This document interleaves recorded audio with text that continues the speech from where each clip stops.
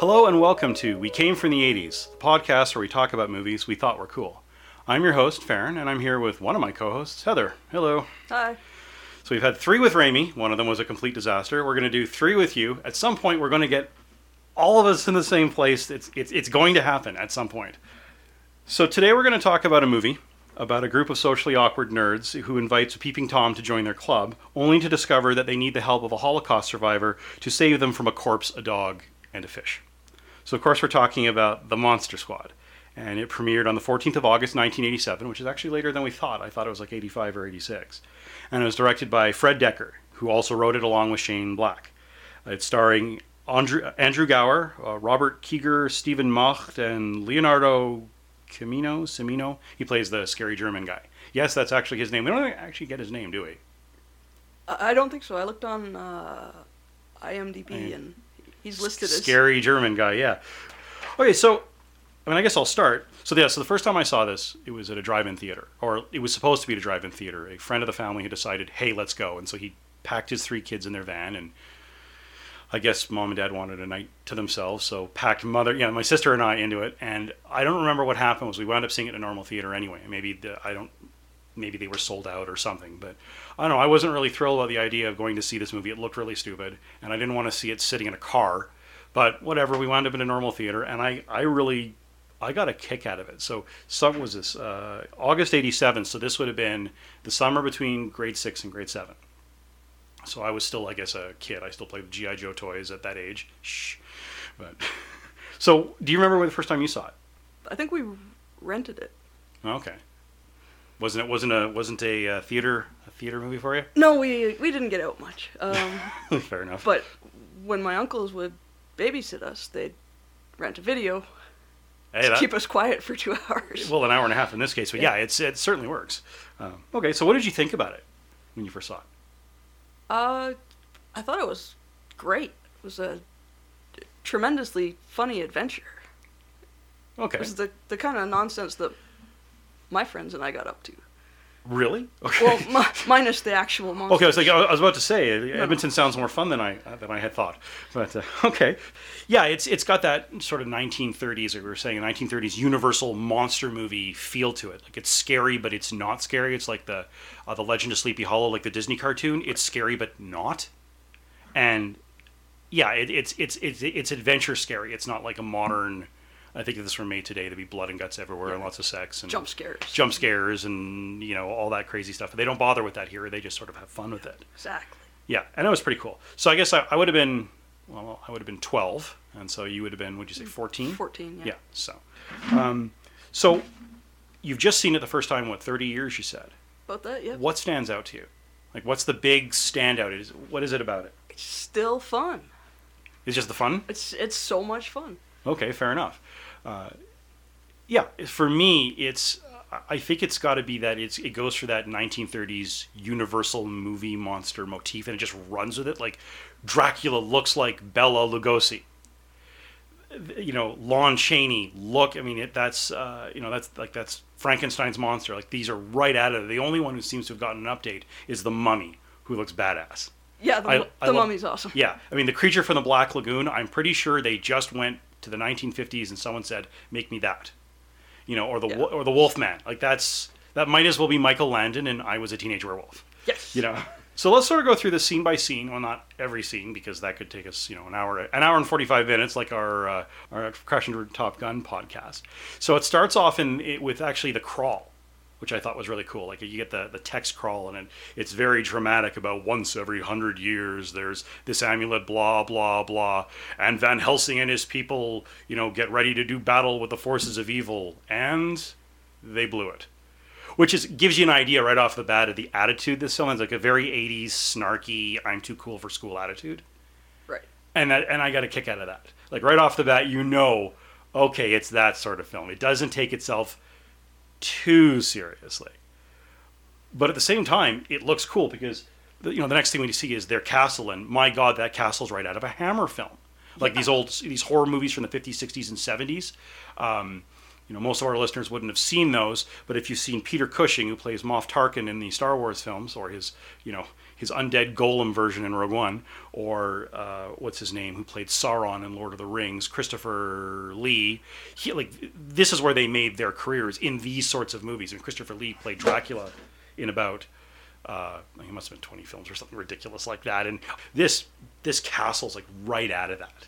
It's an awesome matte painting, and it looks cool, And, we see that, he sleeps in a coffin and he opens it up and out come the spiders. Like all the ew moments you expect from a 1930s film. It's very cool. And then we get the bats. Those bats, like you can see the wires and the bobbing. It's like, those are like from like, it's almost like, you remember Hilarious House of Frightenstein? Yeah, I was just going to say that. Yeah, it's that kind of quality. But how the hell else do you do bats? I mean, you put real bats in there, they're gone in a second on that set. They're not interested in acting. Yeah, but I like that it's cheesy. Like, despite the fact that they clearly spent a pretty penny on this film, it's still cheesy as hell. Well, it was the 80s. This is true. This is true. They were not yet taking those sorts of movies seriously. Though, thankfully, Dracula doesn't sparkle, which is, I think, yeah, sorry. That sends a shiver down my back. Dracula's fucking... Yeah. No, vampires do not sparkle. Yeah, well, one hopes not. Maybe they burn, but they don't sparkle. But and then, we have the mob scene, which is, again, right out of, actually, Frankenstein. Yep. But the same sort of thing. The standard, when you ever hear the term, pitchforks and torches, this is it right there, developed by Universal Studios. Angry guys with pitchforks and torches and dynamite, apparently. Tremendously ineffective dynamite. This is true. And the fact that, Castle Dracula has a wooden gate, how useful is that in repelling a medieval army? You just gotta, it's wood. It's like balsa wood. Yeah. I don't get it, but okay. But, it's really cool because they of course they blow this up, and it makes this great, the balsa wood gate makes a great explosion, and they charge in, and there's the Bride of Frankenstein. And what was she drinking? It was like a possum? It was like an opossum, yeah. In Transylvania. Well, that's okay, because there were armadillos in the basement. Yes. I don't think armadillos live in Transylvania. I could be wrong. I've never been to Romania. No, nor But I don't remember them. Armadillos was an interesting choice. Maybe because they're slick and slimy looking from a distance. I mean, they're cute little things, but from a distance, I don't know. Maybe extra large rats. Well, that's the thing. Like, you think, like, they ordered rats for the scene, and the guy showed up with armadillo going, well, or flipping through the paperwork, I think there might have been an error here. Let me call my boss. Okay, whatever, we got to film. Just give me the goddamn armadillos. So she's sucking on a possum, and she gets a crossbow bolt to the heart, and down she goes, and then they drag in the virginal German girl, who of course is barefoot, but they do it so well. Like, she's grasping her skirt and she's looking around. She's so scared. And that's how you can tell she's a virgin. She's grasping her skirt. Is that how that works? Yeah, no shoes and clutching her clothing. Clutching her clothing. Okay, fair enough. So, but yeah, so they do this really cool. She has to read from a book, and it's funny because I mentioned this in the film. The crawl at the beginning says they blew it. But they kind of didn't. They did the ritual right. It creates the vortex.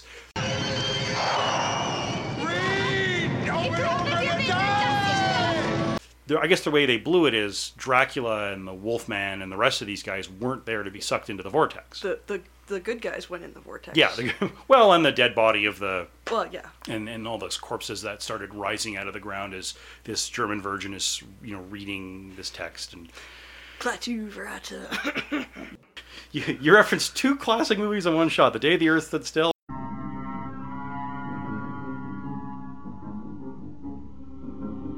Good. Klaatu Verata. Nikto. And, of course, Army of Darkness. Klaatu Verata. So that's a good one. If that wasn't 90s, we'd have to do that one, I think. Sorry. Let's go. Damn it.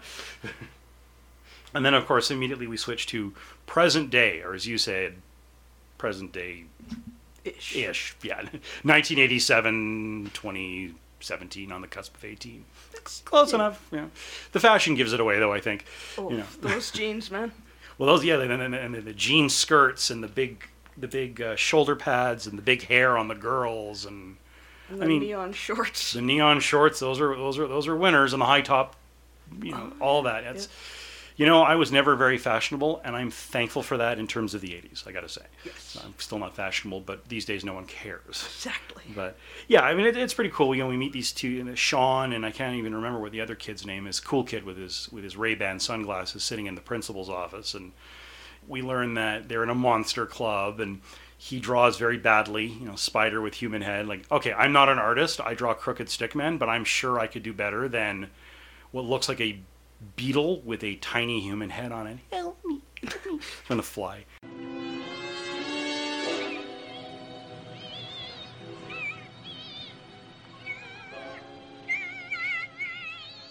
Help me.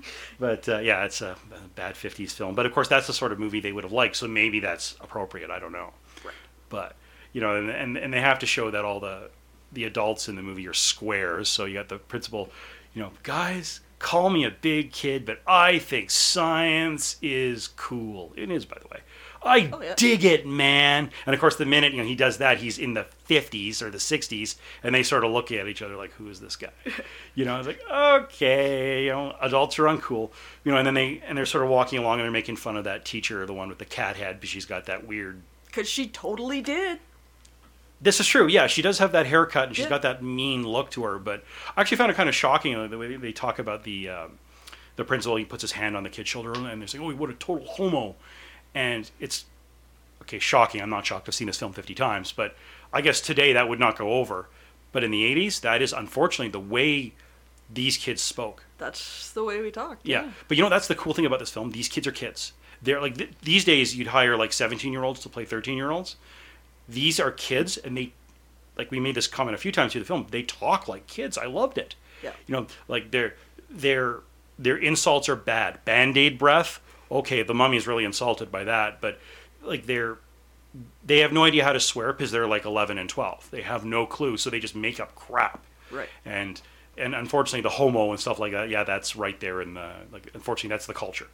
Thankfully, we're not there anymore, but it is neat to hear them talk like, well, unfortunately, me and my friends talked.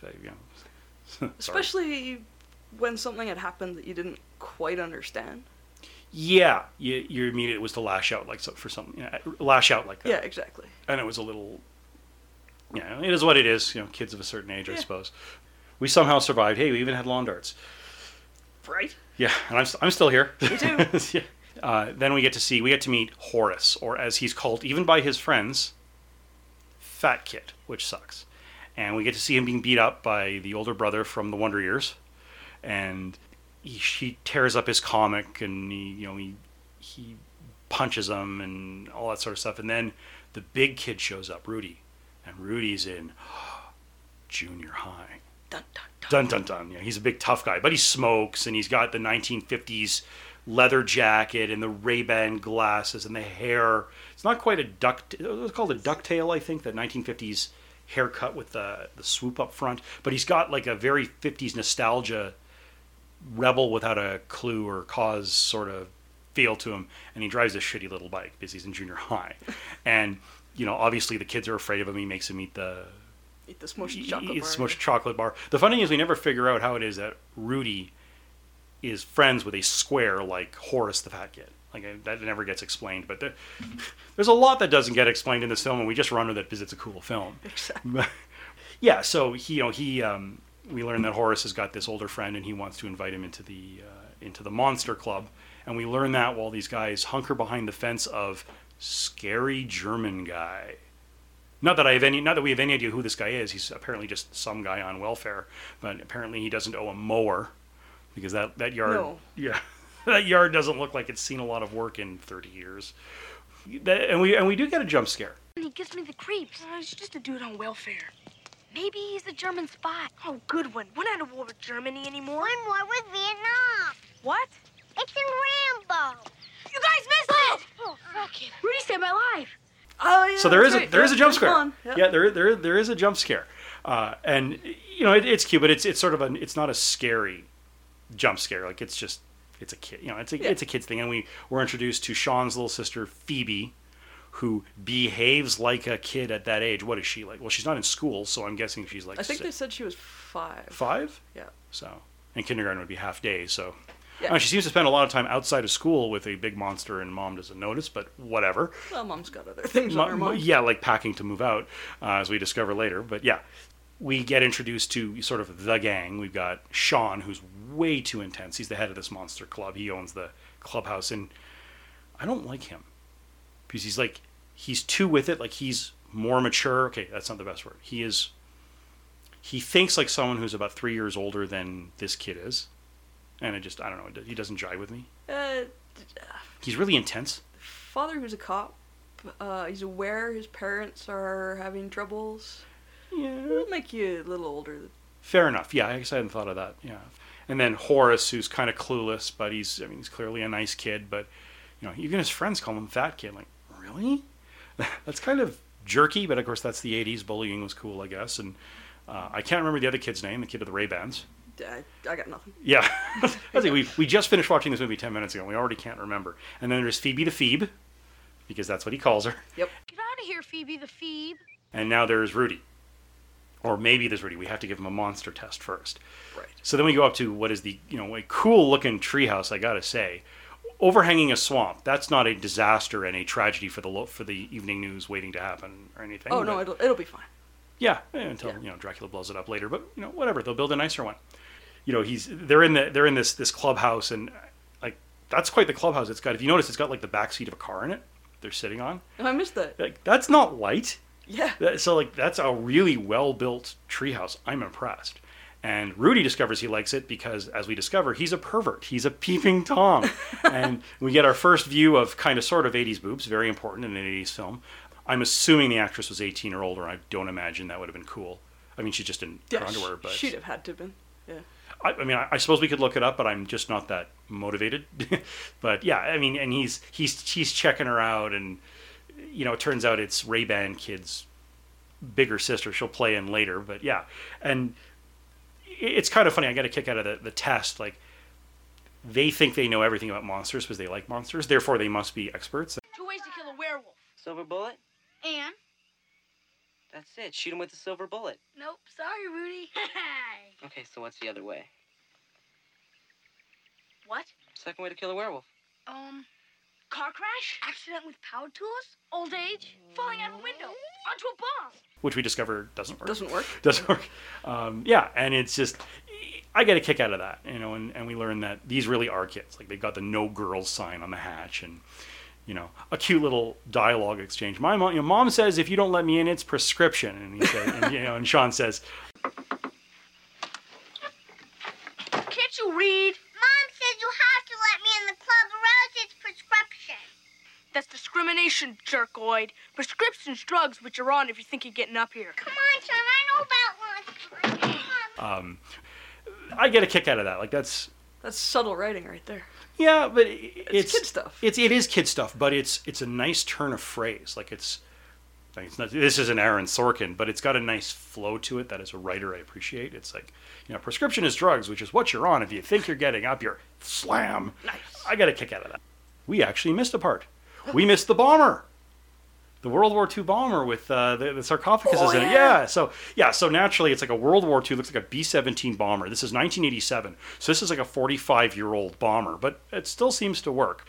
There are plenty of movies that show these old bombers being used as cargo carriers. I wonder if they actually work. Because you have the bomb bay, it's easy to load stuff in the back, and yeah. It's probably the studio probably had a model they could film. Mm-hmm. So we learned that for whatever reason, this one plane is transporting Dracula from Transylvania, Frankenstein's monster from Bavaria, and actually that's it. It's just the two of them, isn't it? Yeah. Yeah. And so they hear through the loud bomber... Right. Because you can hear subtle noises in a bomber. Yeah, and with his earphones on. I'm depressed. What for? What do you mean, what for? I'm flying a World War II bomber with wooden crates in it and dead bodies. I should have a party. Do they complain? Do they get airsick? Do they ask for more of the little almond things? You're right. This is a great job. I'm really happy. I thought they were dead. They are. Yeah. And he goes back and he sees that there's a bat. The same flying bat that's held on 3 strings, one that hold them up and the other to flap the wings. And it flies over him, and he looks behind him, and it's Dracula.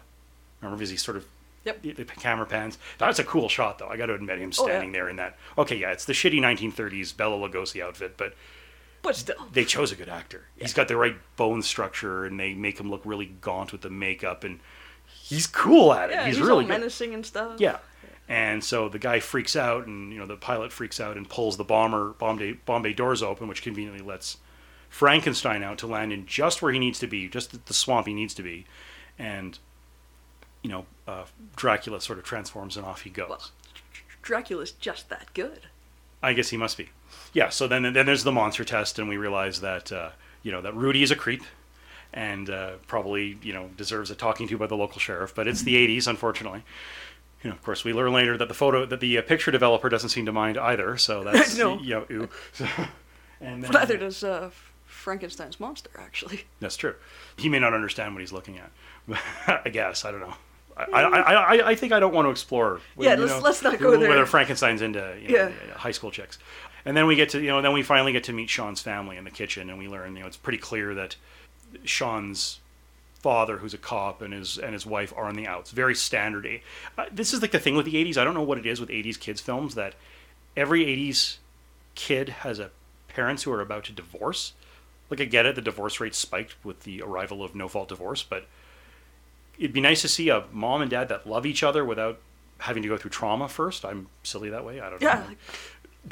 Yeah. I don't know. But yeah, it's it's kind of like it's really cool. It's a pretty standard family, and this is where we learn that they've got I'm not sure how this happened, but mom picked up Van Helsing's diary at a local garage sale. Yeah, and it's from Shadowbrook Road, which, as we were watching, I've seen this film so many times, it only dawned on me as we were watching it. Shadowbrook Road is a reference to Shadowbrook Lane, which is where the Munsters live. And this is only one step above that in monster seriousness, the Munsters to this. It's about this, it's not quite there, and it's not as clever as the Addams Family was. But, whatever. So it's a nice little reference, and that's cool, and he thinks this is a really cool book. What's this, Mom? Huh? Oh, I got that for you today at Jane Burge's garage sale. It says it's from that old house up on Shadowbrook Road. Holy shit. Cow, I meant, sorry. Mom, do you know who wrote this book? Yeah, it's Van Helsing something. Now, he's the one that fights Godzilla, right? Dracula, Mom. Well, then which is the really tall one? That's Godzilla. Oh, my God. Abraham Van Helsing. This is great. This is German. So, okay, whatever. It's one of those things. I think maybe another 10 minutes might have explained how the book got into his hand. Did someone arrange that? Is someone working behind the scenes? Whatever. He winds up with it. It's an 80s film. Just accept it and move on. Yeah, just go with it. Yeah, and then we cut back to Dracula, and he's sort of on this cliff looking over the town. Let it begin. And it's all dramatic. He's got this 1930s hearse with a skull hood ornament, and couldn't be more overly dramatic 1930s monster if he tried.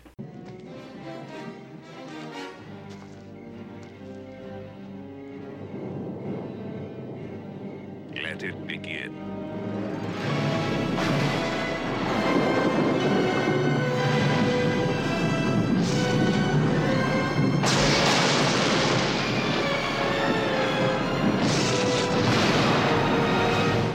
Well, I'm sure they could try, but that would just get into camp. And that's what I like. This movie never gets campy. No, it walked that fine line. Yeah. And I honestly wonder, like, I've been going through the Marvel movies recently, and it's like some of them, I made the comment of, like, was it Iron Man 3, that there's the line you cross, and after that you stop liking the character. And they pole vaulted that line because the writers didn't understand subtlety. But here, in this crappy, low budget, everyone forgot about it, 80s movie, they got that line just right. Yeah. And that's the art direction, that's Fred Decker, the director, that's the actors, that's the music. You never roll your eyes and go, oh, come on. And I like that. It's really cool. Yeah. And that's the part that I find really, really fun. It's like, yeah, that's exactly right. Yeah. Yeah. And that's what I appreciate, the balance of it. And, kids these days, I know that this movie is popular with them. When the DVD came out, this is now 12 years ago or 10 years ago, I loaned it to my sister so her 2 children could watch it. And it took me like a year to get it back because they didn't want to give it up because they loved the film that much. And that's pretty cool. I mean, these are, young kids in the 2000s, and yet they really got a kick out of it. So clearly it still works. It's a pretty intense film. Like, the look of it, the music's really intense. Dracula's kind of scary looking. Again, now, okay, yeah, he's in a funny looking tuxedo with a frilly thing in the front, but up until the 90s, that's what Dracula looked like. Yeah, totally. In popular culture, right? He was a Bavarian nobleman.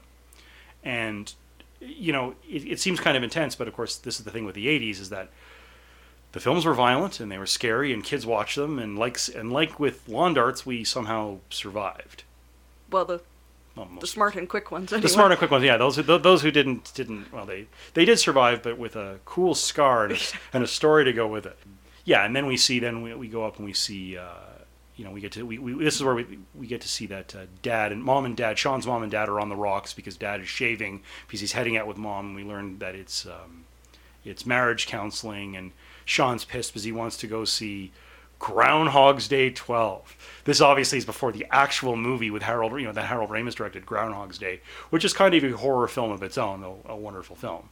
But yeah, Groundhog's Day. I mean, obviously it was meant as a joke on Friday the 13th and Halloween and all, April Fool's Day, all these slasher films around holidays, and they know that they're bullshit. Like, that's one thing I like, is that not only does the writer and the director know that those sorts of films are silly, but so does the father. I want to see this movie. Easy, pal. It's only a movie. Look, tomorrow night you and I will go see Groundhog Day. I'll get home early. Tomorrow night? That'll be too late. The guys will blab the entire plot. Plot? Did I hear plot? Sean, it is a guy with an axe. Anyway, I thought they killed him in the last one. They did. And he returns from his grave. He returns from the grave? Sean, he always returns from the grave. If they blew him up, put his head in a blender, and mailed the rest of the pieces to Norway, he would still return from the grave. That was part 7. Yeah. Like, so they know it's a joke, and that's cool. Like, this kid isn't, in a lot of horror movies, kids don't know they're in a horror movie, and they don't know that horror movies exist. Right. This isn't quite Scream, where these kids realize they're in a horror movie, not literally, but they recognize that what's going on is horror movie-like.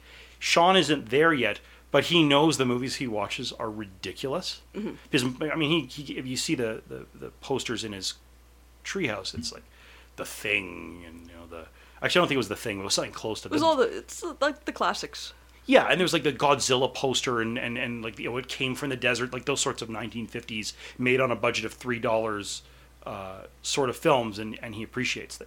He likes those films, so he knows what he's watching is shit, and he's cool with that. Yeah.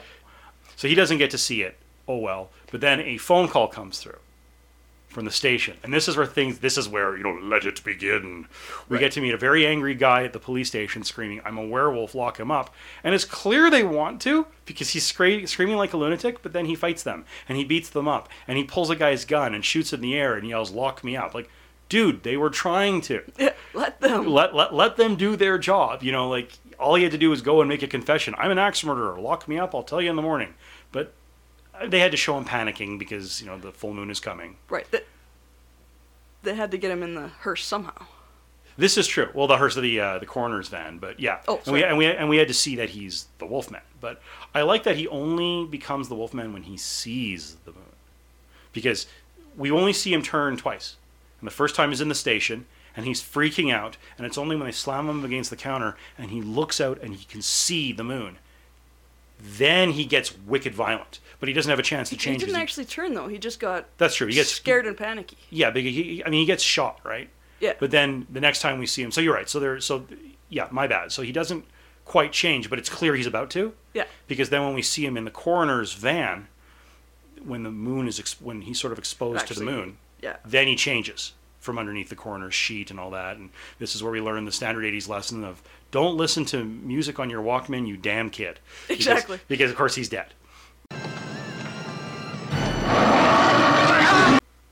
And, that one's like that. That's kind of neat because the guy, like, he's an unwilling, like the Wolfman is who, we never get this guy's name. He's an unwilling participant in this. Like, there's, a movie today would probably spend an entire episode, with him agonizing over how he's being forced to serve, the Dark Lord sort of thing. Here's fuck, just, he just wants to get away. Right. And in the end, he's quite appreciative when someone guns him down, which is okay. I'll go with that. Sure. Yeah, sure. Last words. Yeah, exactly. And then we go to the museum. That's where we learn that a mummy, because this crappy little town, wherever this is, has a kick-ass Egyptian section to its museum, and they've got a mummy. They had a mummy. They had them. Okay, fair enough. Yeah, the British Museum has trouble holding on to its mummies because of, antiquities laws. But some podunk little town, they've got a mummy. Again, had a mummy. And, it's one of those things, like a couple clever shots where he says, the mummies don't just get up and walk away. And what's the next scene? Him dragging himself down the street. Which is hilarious. I got a good kick out of that. The mummy was so well done. Yeah, he's scary. Like the jaw and the eyes and the fact that he's so thin. Yeah. My favorite mummy is the Peter Cushing, again, Moff Tarkin, for those who remember Star Wars.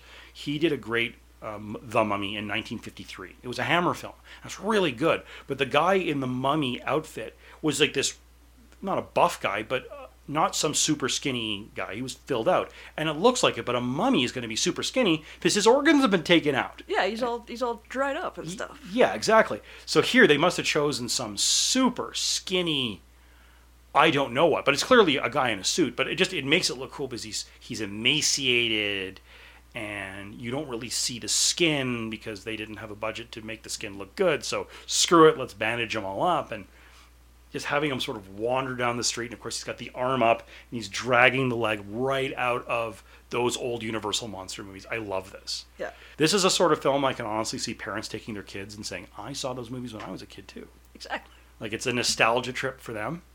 For me, I was a big movie buff even then, so I kind of appreciated those movies, even though, ironically, I never liked them. I never liked Bela Lugosi's Dracula. I never liked Lon Chaney's Frankenstein, which I only saw a few years ago. I just found it boring. The Creature from the Black Lagoon is an awful film. I have the Universal released these really cool DVD packs where it had like all of the movies of a given monster. And the ones for the Mummy, and most of them were these crappy films they sort of pumped out because everyone liked those monsters and they wanted more. But the original The Mummy, which is like 1930 something, it's just not a good film.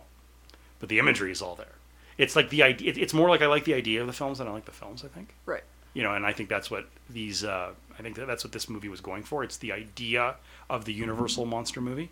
It's not the dark universe of Tom Cruise's The Mummy, which. There's no way I'm seeing that. There's no way I'm paying money to see that. It's not that I have a problem with Tom Cruise. It's just the movie looks so stupid. Anyway. Well, after that is the coroner's van, of course. That's where, he grows up. And again, we learn the lesson. Don't ever listen to loud rock and roll music on your Walkman, you damn kid, or you'll get killed by a werewolf or whatever. Oh, yes. And then Dad comes home and we see that Sean's watching Groundhog's Day 12. Conveniently, his house can see the drive-in. Yeah. And the radio transmitter, because for those who don't know drive-ins, you would tune into a particular station on the radio, and that's how you'd listen to the film. They're a good mile away, and he's picking that signal up pretty well. It's a clear night, line of sight. Fair enough, yeah, but it's a shitty old radio with probably D batteries. I don't know, but it is amusing. And, it's kind of neat. Like, it's a neat father-son moment because, the dad comes home. He's got Burger King. He sits there and he watches it with his son. Like, it's, I wish my mom let me sit on the roof in our house, but it's kind of neat. Again, 1980s lawn darts. It's cool. It's one of the few cool adult moments, like, because the adults are all such squares. Yeah. But this one's kind of cool. Except his dad. Except his dad, who's, the typical workaholic 1980s dad. Honey, I'm sorry, I can't go to our marriage counseling meeting. I had a bad night at the office, with a werewolf and a mummy and worse than most, admittedly. Very standard 1980s. But that's a nice moment, I think. Absolutely. It's a pretty cool moment. Yeah, and then we see, the lieutenant, this black cop, sort of Sean's father's. I don't even know what Sean's father's name is. I think Dell. Was it? Yeah, it's Dell. It's weird. It's a weird name. I don't know who names their kid Dell. I think they really like computers or something. But I think it's before Dell's time. But in any case, yeah, Dell's black partner has gone on to see the crashed coroner van, and he thinks this is hilarious. That's what I love about him. This is bullshit, and he knows it. Yeah. Like he makes fun of the museum guards. Like, so nobody took the mummy. I would have heard them. Of course he would have. Stupid question. Did you take him? No, sir. Just a shot. That's it, Dale. This case is too hard, man. Let's be firemen instead. I'm glad you're getting major laughs out of this, Rich. The problem is, 2,000-year-old dead guys do not get up and walk away by themselves. And he's like he even up to the end, like actually pretty much right up till he's killed, he's laughing at this. This is ridiculous to him. Like, they're no monsters. Come on. This is silly. You know, and that's cool though, because he's almost in on the joke. Yeah. Like you know, like the Marvel movie, the one that I got with the Guardians of the Galaxy. Everyone's winking at the camera, and that's cool. Like it's a funny film because people are having fun with it. Right. And you're invited to be in on the joke, and I love a movie that invites you to be on the joke as opposed to invites you to mock the characters, because then you have a movie that's cruel. This one, they're having fun and they'd like you to have fun with them. Right. And I thought that I appreciate the gentleness of that, because it is a kids' film after all. Exactly. Though the way these kids bully each other, even their friends, I'm not so sure how gentle it is. But the fact that it's, you know, that this character, he's like this lieutenant, he's sort of like us. Oh, come on, there are no monsters. Like if someone came to you and said, I'm a wolf man, you'd lock him up, but not because he's a wolf man, but because... Different reasons. Different reasons, yeah. Let's get you one of those really stylish jackets that have the really long sleeves that do up in the back. Oh, yes, and then they resurrect Frankenstein. Yeah. In like the coolest monster movie scene ever, that he drives up to the swamp and finds the Wolfman waiting for him with his bloody shirt because he's been shot, but not with a silver bullet. Nope. Or accident with a power tool. And the mummy shows up, again, still the coolest looking monster and the coolest looking mummy I've ever seen. And the creature from the Black Lagoon lifts Frankenstein's sarcophagus out of the water. How convenient that at 20,000 feet, the bomber pilot pulled the bomb bay door lever open just in time to drop Frankenstein's coffin into the exact lagoon that the monster was in. That's some kick-ass timing, I must say. That was a good shot. Yeah, and so they wake him up, and it's like this hilarious, like the Dracula has this cane. Oh yeah. With it's like a wolf or a bat or I don't know something what it is, and the ears come out, and there's like electrical cords, and he hooks it onto the bolts in Frankenstein's neck because this is like 1930s. Look, it's moving. It's alive. It's alive. It's moving. It's alive. Oh, it's alive. It's alive. It's alive. It's alive. Good, it jumpstart him. Yeah, he has bolts, and so he hooks them up, and then he turns the cane upside down, and it extends upward, and immediately on a clear night, lightning strikes, because lightning always strikes in the presence of evil. Well, yeah. That's how I grew up. That's something you learn in 1980s movies. Cars fail in the presence of evil, and lightning strikes in the presence of evil. Lightning storms come on demand. That's a good deal. I miss that. But yeah, so they raise him up, and there's this cool scene of Frankenstein's hand coming out and reaching up to Dracula, and the Wolfman howling, and the creature growling, and the mummy just sort of standing. It's a cool shot. And as I recall, that was actually used on the posters. Yeah, I think so, yeah. I've seen posters with that, and if that didn't find its way into the trailer, someone did something wrong. Right. Because that's the money shot. That's, yeah. It's like in Commando with him spending 30 seconds cocking every weapon and holstering everything.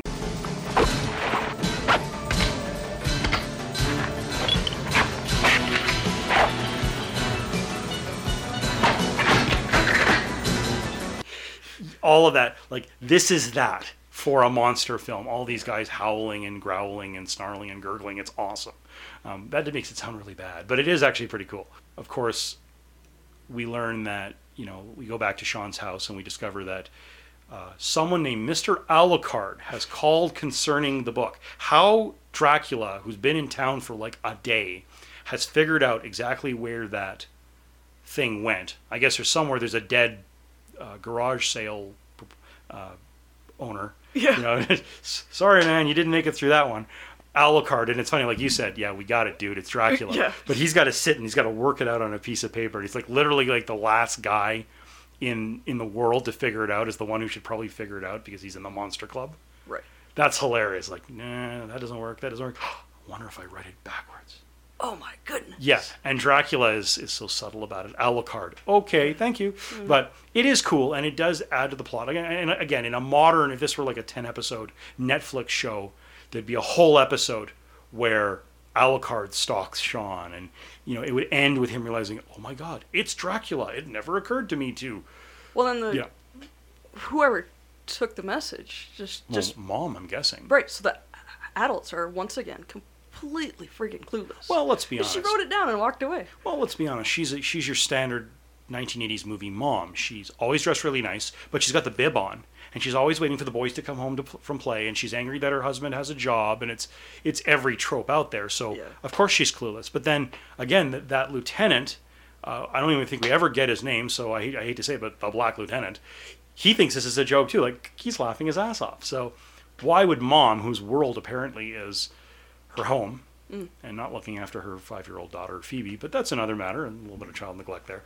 But yeah, so she has no idea. But yeah, Alucard is looking for that book, and he's offered money, which you have to read really quickly. But when you've seen the movie 20 times, you start to notice things like that. Right. So okay, fine. So he clues in that Dracula's after him. And then, oh yeah, it's my very favorite scene of the movie. They have this little, I don't even know what the kid's name is. I don't know, but he just kind of shows up. Yeah, they have like a little kid and he can't be more than, well, he's not in school either, so I'm going to say he's around 5 or 6. Apparently, it's cool to have him in the club. Of course, we know, no girls allowed. He's not a girl. But yeah, he comes running into his daddy's room. There are monsters in my room. And the dad, like everyone else, thinks this is bullshit. And he jumps in and it's like, he reminds me a little bit of like Gilbert Gottfried, but without that annoying voice. He looks the same. Yeah. Damn, son, look at all of these monsters. Come on, all of you monsters, out of here. Everyone, out of this room. Come, you, on the bed. Come on, out, take a hike. There he goes. And the kid's just sort of sitting there, and Dad says, are there any more monsters? Like, there's one in the closet. And it's hilarious. Like, he pulls open the door, and he's, like, Dad's on the other side of the door, and looking at the kid so he can't see the closet. And there's the mummy reaching out to him with his mouth open. Ah! In the closet? Sure, we can go into the closet. We can do that. Okay, monsters. Ooh, look at that big, scary monster. Ooh. And he's like, ooh, what a scary monster. But of course he can't see him. No, he doesn't see it, yeah. And it's really hilarious. And then, the dad storms off, and off goes Mummy. Right.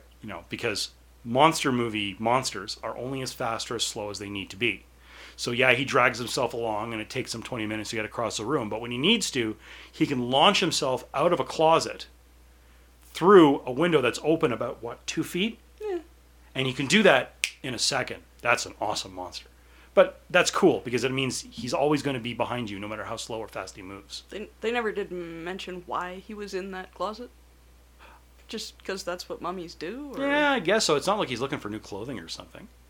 They never do mention that, but it is a very cool scene. Oh, yeah. It's... Yeah, they did a good job on that one. Yeah, I got a kick out of that one.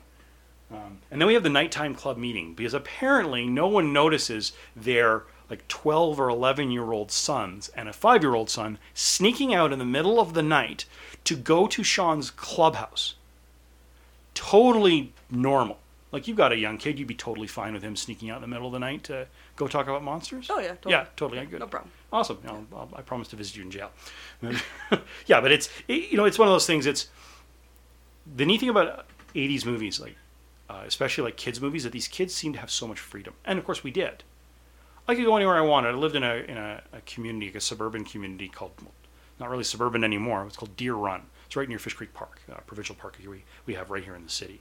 And I could go anywhere in Deer Run I wanted. I once wandered up a hill to Kingsland, which is a good 4 or 5 kilometers from my home.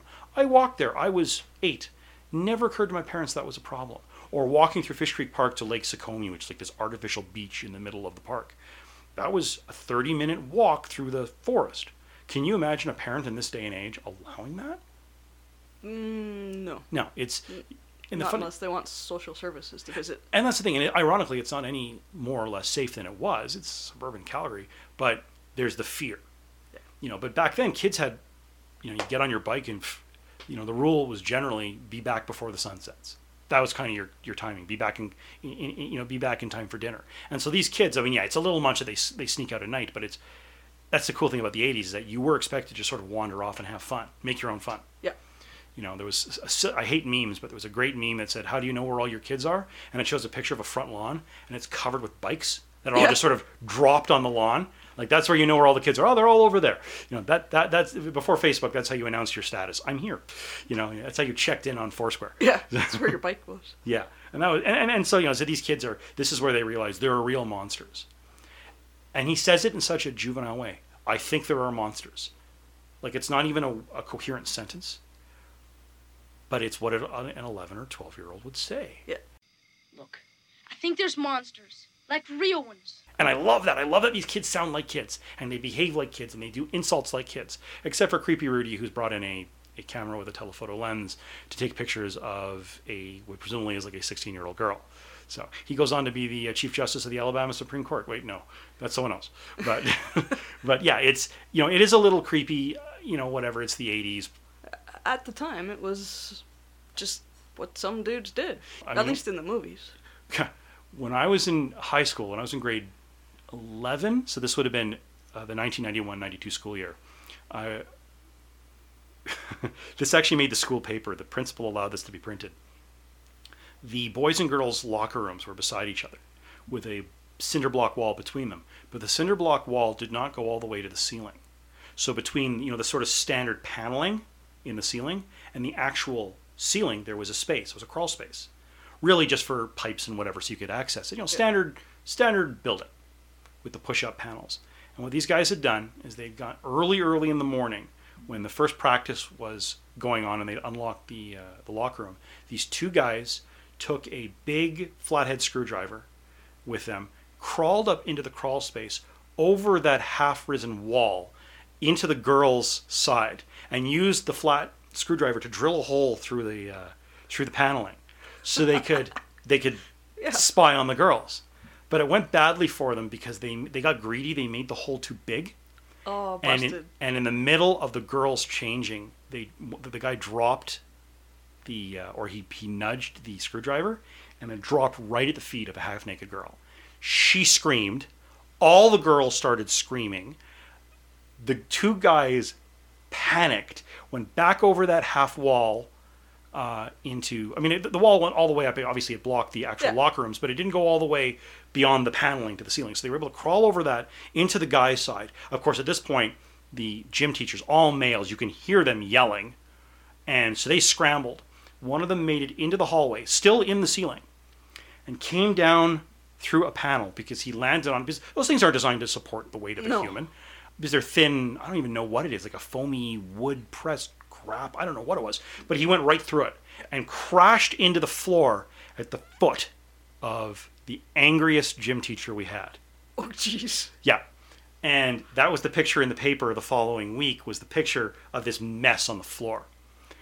And I'm thinking, it's horrible what they did.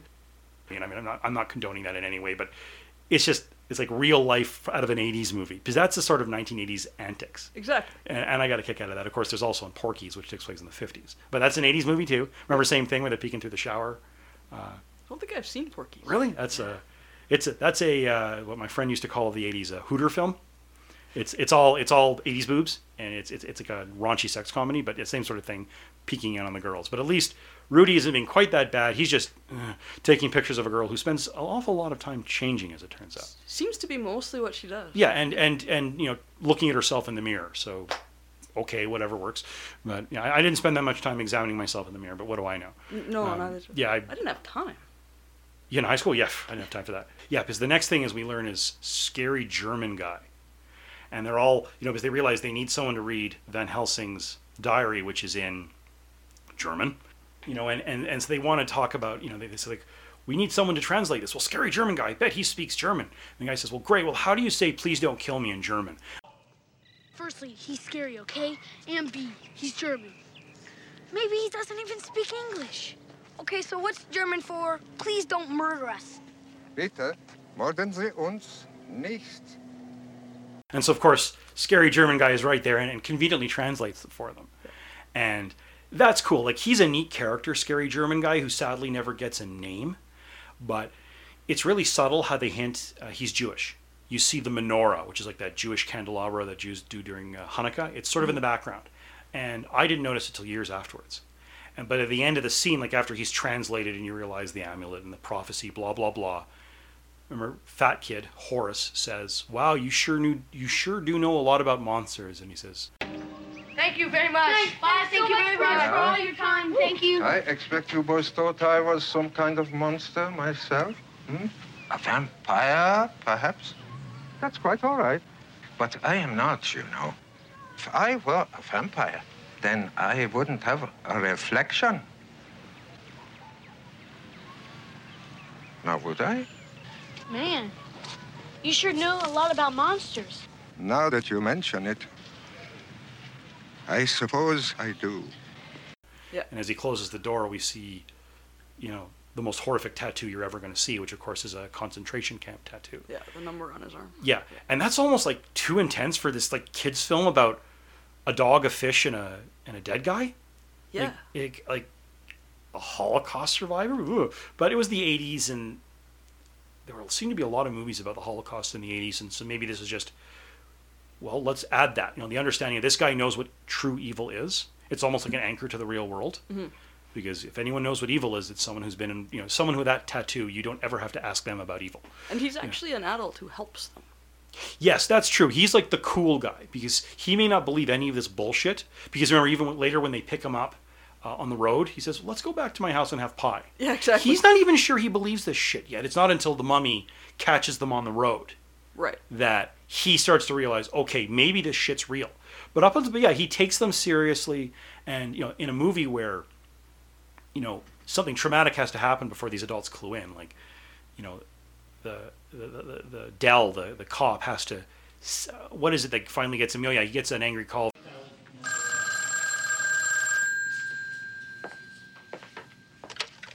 Crenshaw. Hurry, get all your men and send them down to 666 Shadowbrook Road. It's an old mansion. He's found the amulet. There's no time. Who the hell is this? I'm the one they shot last night. I'm a werewolf now, but... Have a nice night. No, don't hang up.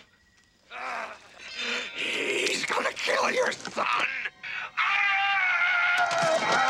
Yeah. And then, because even when the Wolfman escapes from his captivity and changes into the Wolfman, like in the phone booth. Yeah, there's a relic for you. And you just, okay, some crazy guy in the phone, thank you. But when some guy calls up and says, I'm coming for you, I will have your son, or whatever he says. He's coming for your son. Yeah, and it's like that. Even then, he doesn't, not until he starts shooting Dracula and Dracula flies away does he clue in this is real. Of course, at that point, Dell's partner is dead, and who laughed right up until, someone lobbed TNT under his car. But of course, we missed the coolest scene of the film, the one that haunted you for 30 years. Yes! You finally discover that Wolfman has nards. Yeah. This is like this cool thing where they go into 666 Shadowbrook Road, and they get attacked by the Wolfman. Kick him in the nose! Kick him in the nose! He doesn't have nards! Do it! Wolfman's got nards! Come on! Wolfman's got nards! That's like nards, and it's like when they ask the girl, are you a virgin? They finally have to go after Sean, the kid's, not Sean, but the friend's sister, the one he's been creeping on, to find out if she's a virgin. It's like, we'd like to know whether or not you've been dorked. Okay, for the record, I don't ever recall anyone ever using that term. Look, what your brother is so delicately attempting to inquire, and let me add my own personal curiosity, is the degree to which you may have or have not, at some point in time, been dorked. You guys are sick. No. Oh baby, I want to dork you so bad. Like that's a turn off right there. Yeah, and the date is over. Done. Yeah. It's like that. Yeah, try again, buddy. Yeah, so that's a cool scene, and they wind up in the basement where they discover the amulet. They're able to steal it, and Dracula comes at them. And the coolest way to fend off a vampire ever, garlic pizza burns him. But it's hilarious because it's the fat kid in the joke that of course he has food with him, but he uses it like it's just it reminds me a lot of what's the name of the kid from the Goonies who does the truffle shuffle? Oh, Chunk. Chunk, yes, Chunk. It's the same sort of thing.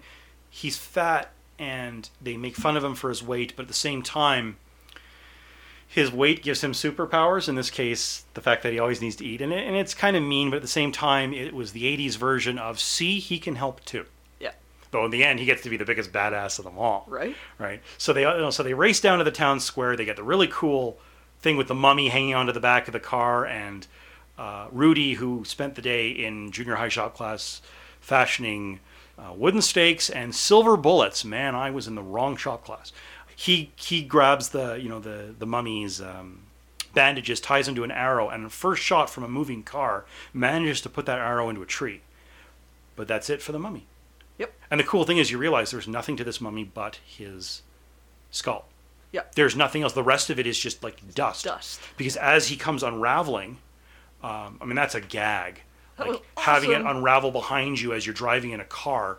I mean, usually that would be like your sweater or something like that, but here it's him. It's like a Bugs Bunny gag. Yeah, Scooby-Doo episode. But it's cool. Yeah, you're right. In a Scooby-Doo episode, that's how they catch the bad guy. The bad guy's costume would get caught on a door handle, and by the time he caught up to Scooby-Doo, it'd be just like the helmet. Yeah.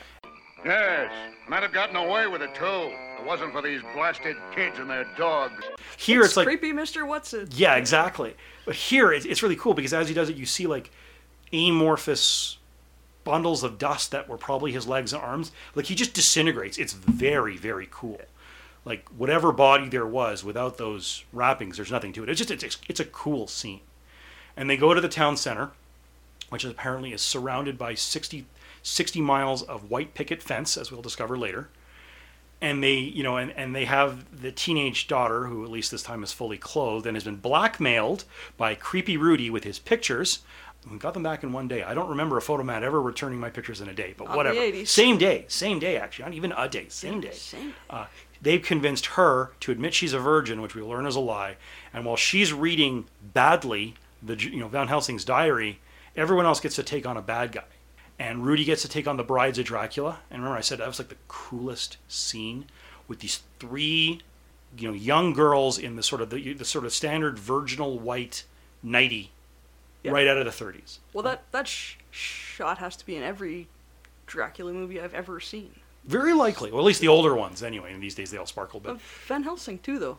Van Helsing had it? I have never seen that film. I actually, that's not true. Maybe I did, because I have a recall of a very cool ball. Like a dance ball. Yeah. And it was very, very cool because it was filmed well, but I don't think I've ever... That's how much I remember of that film. Must have been. Yeah, but yeah, it's a very, very standard image. Just like when they're back in the house and Sean opens the closet door and the brides are there, they all come at him with their arms straight out in front of them, because that's how you know they're evil. They're reaching for you. Right. But of course, Frankenstein's monster does the same thing, and the mummy does the same thing. He drags the one arm in front of him. Yep. The only one who doesn't do that, I mean, even the Wolfman is always reaching, because that's how you know something's out to get you. It reaches forward. So he takes out the three, the three brides of Dracula. They never call them that, but that's what traditionally they're called, the brides of. Dell shows up and they blow up the Wolfman. But we've discovered that accidents with a power tool will not kill the Wolfman because he reassembles. Just like, by the way, this just dawns on me, just like the guy from Groundhog's Day 7, where they blow him up. I just now occurs to me it's a reference to the jokes they made earlier. Nice. I wonder how much of that was thought of. Because they just stuck TNT down his pants and blew him up. Blew him up, and he reassembles because that's what you do in a monster movie. I wonder if that was on purpose or not. Maybe we're just reading more into it, because the reason Dell has a stick of dynamite is because Dracula used a stick or 3 sticks to blow up a thankfully empty treehouse, which we've totally skipped over. Phoebe spent the day in with Frankenstein's monster hanging out, because instead of killing the kids like he was ordered to, he's hanging out with them. Yeah. How the hell did he get up into that treehouse? He's not very dexterous. Well, if you notice, also the coffin that they drop out of the bomber. Yeah. It's a standard size coffin. Yeah. Oh yeah, and he's really tall. Monster is like 8 feet tall. That's right. I hadn't thought about that. Yeah. So I guess he shrinks and he can. Maybe Phoebe helped him up. Wait, no, she's like 6. But yeah. So whatever. So Dracula blows it up, and then he blows up the car with the Black Lieutenant in it. So the joke's on him. He's been laughing this whole film. Dell, look, I'm sorry. What you trying to tell me that we're gonna go all the way out the Shadow Brick Road because you get a call from some guy who tells you he's a werewolf? Look, I'm sorry. I guess it's feasible, Dale. Listen to me. Come on, man. I apologize, all right? When he gets blown up. Freeze! You move it, I'll kill you! Dispatch, we got a 1035. Sit back up. Hurry it up! Get out of And then, yeah, so... Quantum. Yeah, and then, yeah, exactly. And so then he leaves his hearse behind, and so I guess that's where Dell got the TNT from. But I wonder whether, like I said, did they think when they blew up the Wolfman with that last piece of TNT, I wonder if they were hearkening back to the conversation of, well, of course the guy always comes back. It's a Groundhog's Day movie. Or whether that just happens to be, I don't know, maybe we're putting more thought into this than they did. It's hard to tell. Or there really is only one way to kill a werewolf. Well, this is true. Well, TNT isn't really a power tool. I mean, it's powerful and it is a tool, but I wouldn't qualify that as a power tool. You don't get that at Home Depot. No, there's no safety guard to remove. This is true. This is true. Well, hey, he didn't even need a match to light his. But, remember... Yeah, Dracula lights it with his eyes. I don't even think he was looking at it. I think he was just sort of holding it and lit. Ooh. But I want to know how they figured that one out. I want to know how they managed that effect, because it's not digital. But in any case, so the creature from the Black Lagoon comes out through the sewer grate, the manhole. Mm-hmm. And Horace blows him away with a shotgun. Yeah. And the bully from earlier, EJ, who's, from the very beginning of the film, is like, "Hey, fat kid, good job. My name is Horace." That's awesome. That's the only time where it sort of pole vaults over credibility into ridiculous. Yeah. But it totally earned it. Well, yeah. If they'd been doing those sorts of things throughout, I think it would have been silly. But here they don't. Also, if you notice, they swear a lot at this point in the movie. Like, everyone's swearing. A lot of holy shits and all that sort of stuff. Right. Up until then, the only swear was when Fat Kid mumbles asshole to EJ and gets beat up for it. And when Sean gets the diary and says, holy shit, I mean holy cow. Holy cow, yeah. And corrects himself, because kids weren't allowed to swear. I mean, I assume they still aren't around their parents, but by the time they get to the town square, they're swearing left and right, because now they're freaking out. Because of course they are. Like, the one thing about Rudy is, as cocky as he is, when he actually kills those 3 women, he sort of sits there stunned, because he just killed 3 people. Yeah. And I appreciated that there's a little bit of realism. I mean, this is a movie where mommy was in my closet, and then the kid writes in crayon, "Dear Army people, there are monsters, come." Though apparently that works, because the army shows up eventually. Yeah, and Rudy pulls it together enough to also shoot Wolfman. This is true, who thanks him. That was cool. That was a very humanizing... I mean, look, they're all two-dimensional 1930s cardboard cutout characters. But it's cool that the simple thing, thank you. God. Thank you. And I don't know why, I really like it. It adds a little bit of quote-unquote humanity. That's another handy coincidence, that 100 years on, when the amulet opens, there's a full moon. That worked really well. What are the chances? Yeah, what are the chances, exactly? So there's the ritual, and we discovered that this girl is not a virgin, because Steve doesn't count, apparently. Are you absolutely sure that she is... You're not a virgin, are you? No? No, what do you mean, no? Well, Steve, but he doesn't count! Doesn't count! And if this were a feminist podcast, we could spend forever talking about, like, the question you asked, which is, why does the virgin have to be a girl? Yeah. But that's a very traditional thing. Oh, yeah, it's just the era. If you're making fun of all the monster movies, of course the virgin has to be a girl. Yeah, but even today, did anyone ever talk about whether a boy's a virgin, unless he just got to get some? You know what I mean? Like, yeah. If you're talking about we need a virgin, we need purity to do some ritual, you got to go for a girl. Okay, so then they use Phoebe. Is she a virgin? She? A virgin? Yes, a virgin! We'll use the girl! She can't read, she's 5 years old! I'll help her! Which is what the little boy said, is she a virgin? Is she a virgin? Yeah, and that was cute. And it's kind of neat because, the scary German guy has to read it to her, because of course she doesn't speak German. Yeah. She's freaking 5. And it's really neat how Dracula grabs her by the chin, lifts her up, give me the amulet, you bitch! Which, I wonder if that came... fine! Yeah, I know. And she starts screaming, and that's when Frankenstein's monster has had enough of this shit. Don't you call my little friend a bitch. But that, it reminded me of, like, from Aliens. Get away from her, you bitch! Yeah. It was like, the opposite is the bad guy saying, and it was quite cute. And he gets thrown onto an iron stake, which doesn't work because it's not wood, and, you know... It does look like it sucks momentarily. Yeah, and then the vortex starts pulling in all that 60 miles of white picket fence, and, you know, Dracula tries to drag Sean with him to hell, but Van Helsing shows up, and the 5 seconds that Van Helsing's been in the New World, he learns thumbs up, and it all sort of ends. And then the army shows up because they got a crayon thing that said, "There are monsters, please come." Well, I liked your point, was that it wasn't a real... accurate army. It was a little kid's version of an army. Yeah, World War II Jeeps, and I think it must have been like a Sherman tank. Yeah. But there was a movie that came out with James Gardner at the same time called Tank, about this sergeant major or whatever who owns a Sherman tank like it's a hobby. It's a bad film, but I wonder if that's the movie studio had it handy. Yeah. Let's use that. It's just sitting there. Yeah. But yeah, but you're right. Like it's how a 5-year-old views army men, not even soldiers, army men. Right. And the general, could someone tell me what the Sam hell is going on? Like, that's out of every World War II film this boy has seen. Yeah. And I love that. They're not even pretending. Yeah. You know, these days it'd be guys with, you know, you'd hear the radio chatter, and they'd have the M16s with the 65 doodads on it, and then everyone would be clad in black, and it'd be this high-tech, you know, tactical squad. No, it's army men who came. Yep, army men. And the general even had the little goofy mustache. Yeah, the standard mustache. And did he have a cigar? I forget. I don't remember. Maybe it's just in my head he has a cigar, because in my head, army men generals have cigars. Cigars, right. Yeah. And then it ends with bad white man rap, the Monster Squad. Oh.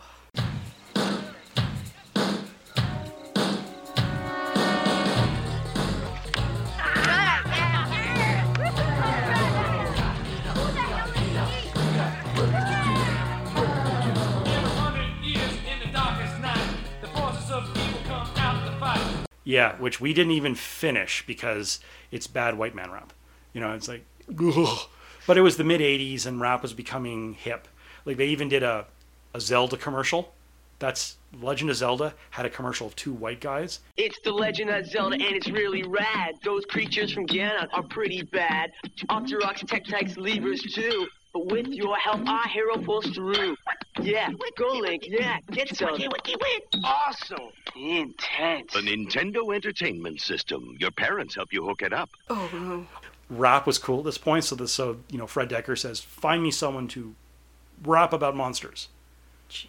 It was bad, but that's the only bad part of the movie, I would argue. Yeah. Well, that's not true. There is the 80s montage we missed.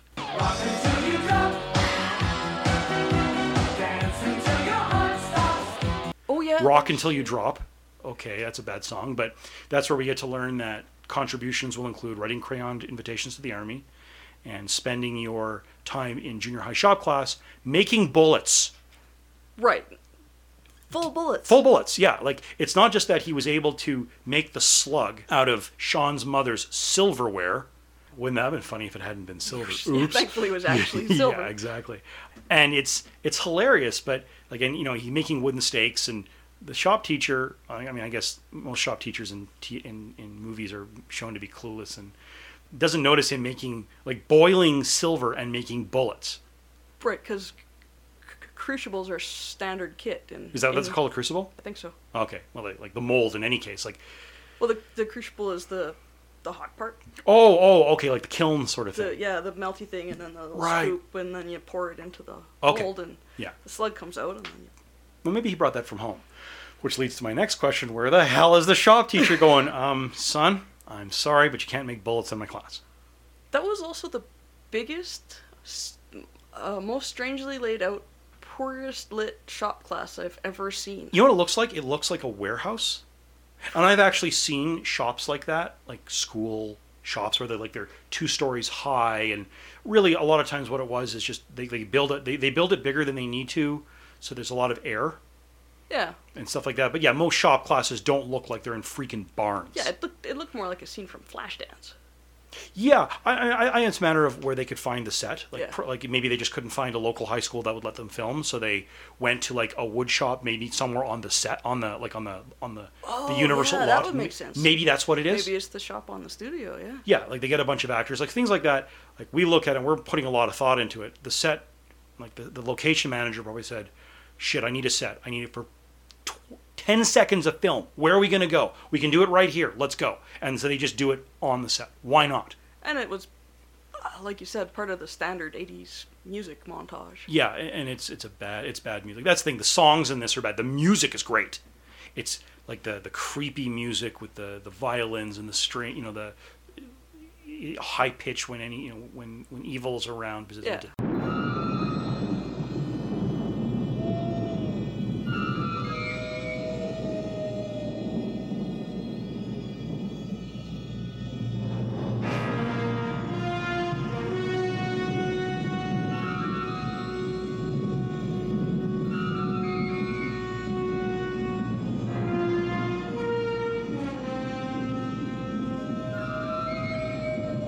That's cool. It's a great soundtrack. I would love to find it. I'm sure it doesn't exist, but those two songs are awful. So bad. Yeah, it's awful.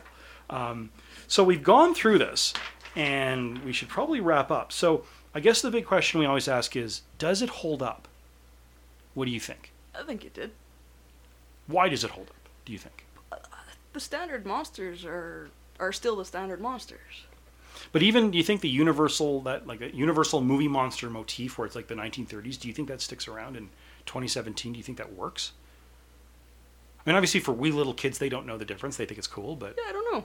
For me it does, but I'm still me. Yeah, we came from the 80s, exactly. I don't actually know very many, 15-year-olds right now. Yeah, fair enough, nor I. I know a 13-year-old is my nephew, but and I know he liked the movie because I had to fight to get it back from him, but yeah. I would say it does sort of hold up. It's a little more of a relic. Like, I think the first thing a kid today watching would be asking is, why is Dracula dressed that way? Yeah. Like, the others are pretty standard. And it's just like, well, this is what Bela Lugosi, the most famous actor to play Dracula, dressed like. Right. And he was looking at the play, which is how he dressed, like a 1930s noble, like Eastern European nobleman with essentially a really overly fancy tuxedo. And he has a cape because it's not a superhero thing or a supervillain thing. Because capes were what noblemen wore. Yeah. You know, today capes we associate with either superheroes or Star Wars, where everyone wears a cape or a cloak or something. But there, it was a sign of wealth. It was to keep you warm. Yeah. Through those movies, it's become a cliche. But that's what he's meant to be, and I think it works as a relic. And it's still fun. Yeah. The jokes are fun, the adults are goofy, and like you said, it walks that line between ridiculous and just fun. Yeah, and the one time it jumps over with, my name is Horace. That's hilarious. That's okay. They earned it. Yeah. They earned it by not being stupid all the time, so that when they do go over, you sort of smile and go, yeah, cool. There it is. That's cool, yeah.